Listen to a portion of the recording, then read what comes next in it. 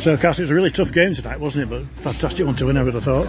Yeah, it was a physical game. They're obviously a team I think that's going to be up there coming into the season, a good side, they're well organised.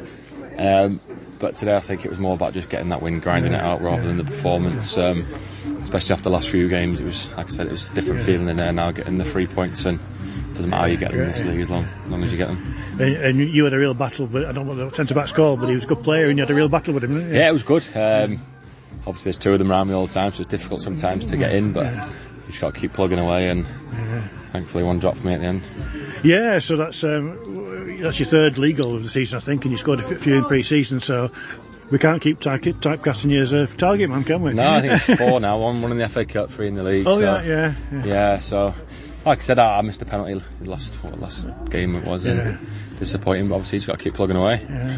Chances are coming, and thankfully I took that one there. Turned out to be the winner, so it's always nice. Yeah, and the last few minutes you dropped into centre back. Have you played there before? Yeah, I played the last season for Darlington. I don't mind it too. Did you really? Yeah, I played a couple once, I think, but I've done it throughout my career. If someone gets sent off or that, but I think I enjoy it. It's quite good to be attacking the ball the other way instead of having someone come through the back here. So you just try and do to strikers what other defenders do to you. So it wasn't a case of have you been worried about the manager playing at the back, was it? No, he was going down after 60 minutes. I was buzzing. I was like, I'll go centre off 30 minutes, but he was class tonight.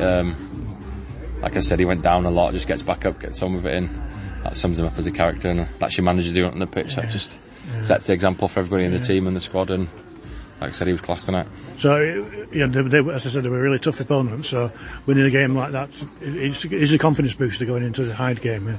Yeah, like I said, just getting the win. I think everyone just got in a bit of a rut and started not panicking as such, but we just sort of started overthinking things and not really doing the basics well. And I think tonight we got back to doing basics well, and like I said, we beat a good Matlock team there, so as long as we keep doing that and building it, I think we'll push on now.